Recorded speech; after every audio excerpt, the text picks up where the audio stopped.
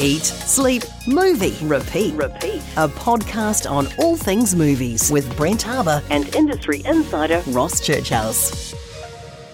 Eat, Sleep, Movie, Repeat. Here we go. 2024 is underway. G'day, Ross. G'day, Brad. Welcome back. Yeah. How was your summer break? All right? Oh, it was pretty cool, actually. Can't complain. Didn't get too burnt. Occasionally it rained and we got busy. So, we'll take the wins when we can get them. Yeah. I stepped away from everything a couple of times.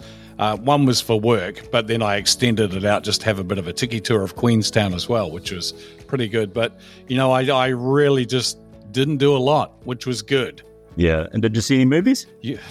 Forgive me, Father, for I have sinned. No, I didn't see any movies. And you know what? This is the terrible thing. So when I was in Queenstown, I said to my wife, Kezia, okay, I want to go see The Beekeeper. I really want to see this movie. So I purchased tickets for it. And then torrential rain hit, and it was at 9 o'clock at night, and we were out at 6 o'clock, and it was pouring with rain, and we went, let's just go back to the hotel and come back into town later. That never happened. So I gifted and you know what the great thing is? The cinema called me and said, is everything okay? If you can't come tonight, can we change it to another day? Which I thought was really great. And I said, no, look, sorry, I'm flying out. But, hey, it's a gift to you. I love cinema. I hope everyone enjoyed the movie. I'll be honest with you, mate. I wanted to see The Beekeeper too, and I've just spent the last 3 weeks working at the movie theatre, and I have not managed to see The Beekeeper, which is a bit of a shame, but I am going to rectify that. I'm going to see if I can take the wife out on a date and pay some other movie theatre to go and have a look at it. We'll see how we go. Yeah.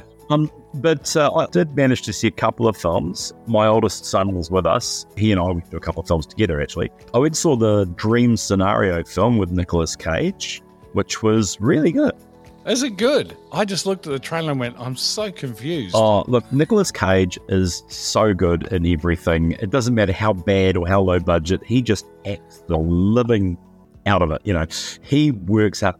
But this is actually quite an interesting story. So it's basically the story of a college professor. He's a family man. He's a guy whose life hasn't really fired. He's tried to write a book and it never really came off. And he starts appearing in the dreams of random strangers, other people, and not just around where he lives, but worldwide. And he is discovered through the internet. And basically what happens is that he becomes an overnight celebrity. And, in this strange world we live in these days where, people become famous on TikTok and YouTube and stuff, he becomes famous. But there's a darker side to it because the dreams then turn from him being a passive observer to him being a murderer, arsonist, you name it. He becomes super bad in these dreams. Now, he's not doing anything wrong. He's just a guy. But people start treating him like he has been accused of something. He gets beaten up and all these terrible things happen to him, and all because he's just appearing randomly in their dreams. And it is, I guess it's a real tale of what it is like these days for, people with their 15 minutes of fame. They appear, become popular, and then something in their past or something happens and they just become pariahs. So no, it's really interesting film. Yeah, look, I also saw The Holdovers, which I was kind of keen to see because it's Paul Giamatti in it, directed by Alexander Payne. He did the film Sideways, which Paul Giamatti was also in. And this one is set in the 70s. Again, it must be something to do with the movies at the moment, but he is also playing a school teacher in the 70s. But he's forced to stay on the college campus over the Christmas break and babysit a group of students. And it's all okay and going well until almost every student except one gets plucked away and they get away, and he only has to look after this one guy who's a bit of a troublemaker, who has a bit of a tough past.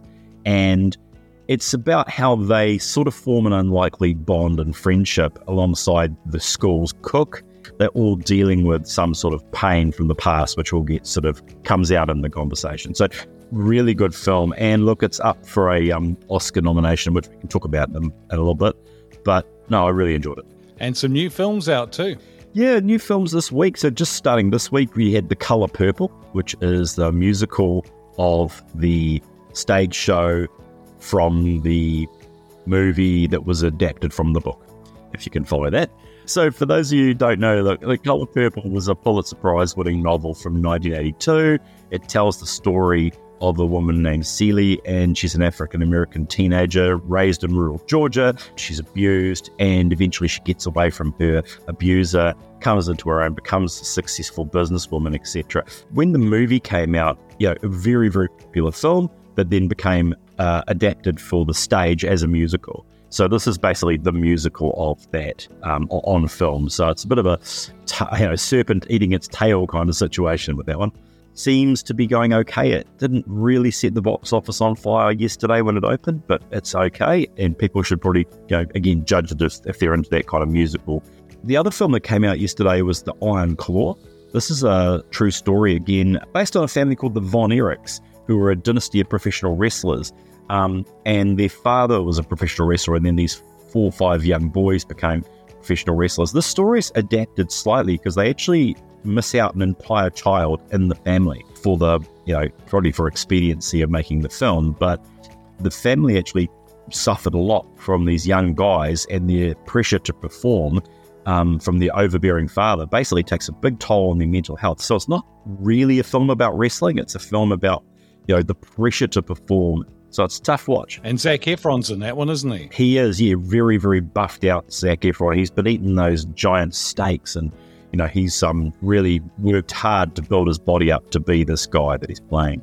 So that's pretty interesting. And what else has come out, Ross? So, look, the movie that's interesting right now, it's coming out as a special edition remaster of the movie The Abyss, 1989. That movie came out. It was James Cameron's sci-fi underwater epic, and it was very much pre-Avatar, but it just shows you that James Cameron with, Titanic and with Avatar and Avatar 2 and this film, he loves these underwater epics. I remember that movie because the special effects were, James Cameron is always known for special effects. Just look at Terminator 2. And I think on the back of Terminator 2 was putting these effects, and they were quite incredible, the underwater scenes, weren't they? Yeah, absolutely. And look, he's always been on the cutting edge. So the effects for their time were very, very much on the cutting edge. And he was developing computer software that could do amazing looking underwater effects. So while the effects in this day and age might look a little bit creaky and antiquated, it's well worth having a look to see how they deal with the aliens, the underwater scenes and everything else. So it's quite a good film. There's another film coming out which is called Force of Nature, The Dry 2, which is a follow-up to a film called The Dry. It's an Australian film. And it's basically a story about a federal agent by the name of Aaron Falk. And he has to head into what's called the Galore Ranges in the Australian Capital Territory to investigate the whereabouts of a corporate whistleblower. And she rings him out in the bush, and she says, "Look, I'm stuck, and I'm scared for my life." And then she mysteriously disappears. So it's this slow burning kind of story about what happened on this corporate retreat. So she goes on a corporate retreat with a bunch of other women. They go out into the bush, and then she's never seen again. The film is in advanced screenings. It's showing Wednesday 31st, and then the following weekend it has some previews. It actually doesn't start until around the 14th of Feb, start proper. So if you are interested, get along to one of the early screenings. I've seen the film. I actually thought it was pretty good. It's just, again, if you're into that slow burn, drama, mystery kind of thing, it's not a bad film. And the last one we've actually got coming up, which is just a special we had this week, is a Kiwi movie called Misinformation, which was in the festival last year. So it's all about Susie Wiles, the microbiologist who was emerged sort of during the pandemic. You'll probably remember her as the red or fuchsia-haired woman on the TV, and she became the target of a very, very vitriolic hate campaign during COVID-19, during the lockdown.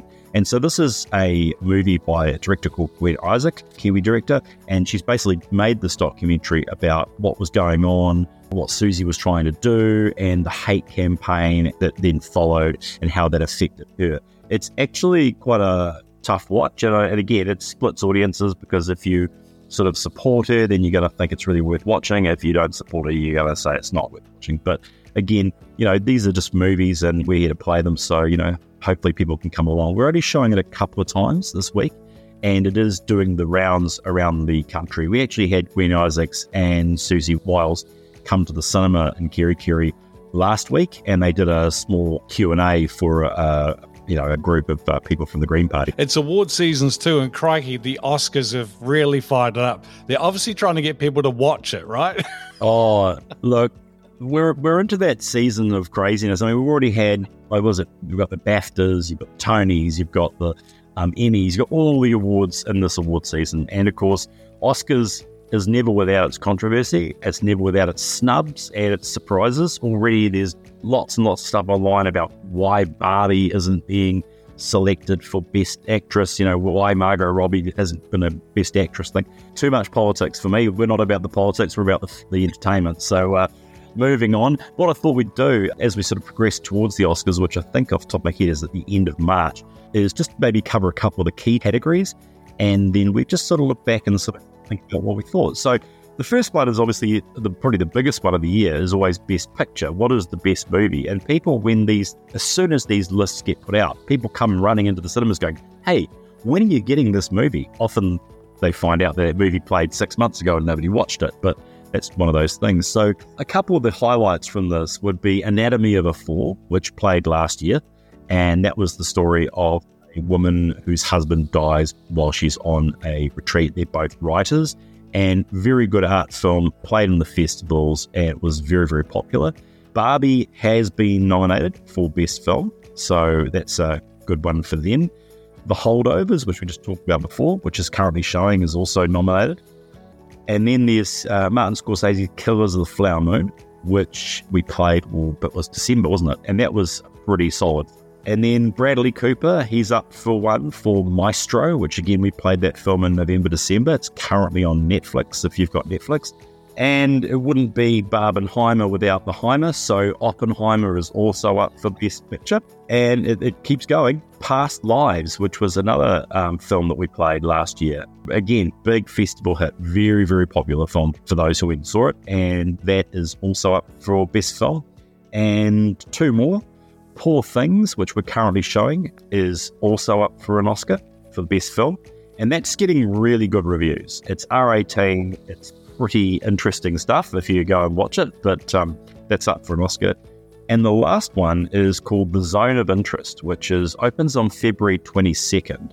And I don't know too much about The Zone of Interest at the moment, so, that rounds out all the films that have shown or are about to show in New Zealand. There is one other film, which I don't believe we played in New Zealand at all, which was called American Fiction, so I don't know anything about that. But if I had to put my hand up and, try and guess which of these films is going to get Best Film, I'd have to say it's probably between Oppenheimer, Poor Things, and possibly The Holdovers. So I guess that's going to be the three top ones for me, but I guess we'll see, because these things always go a bit sideways. You never know what's going to win.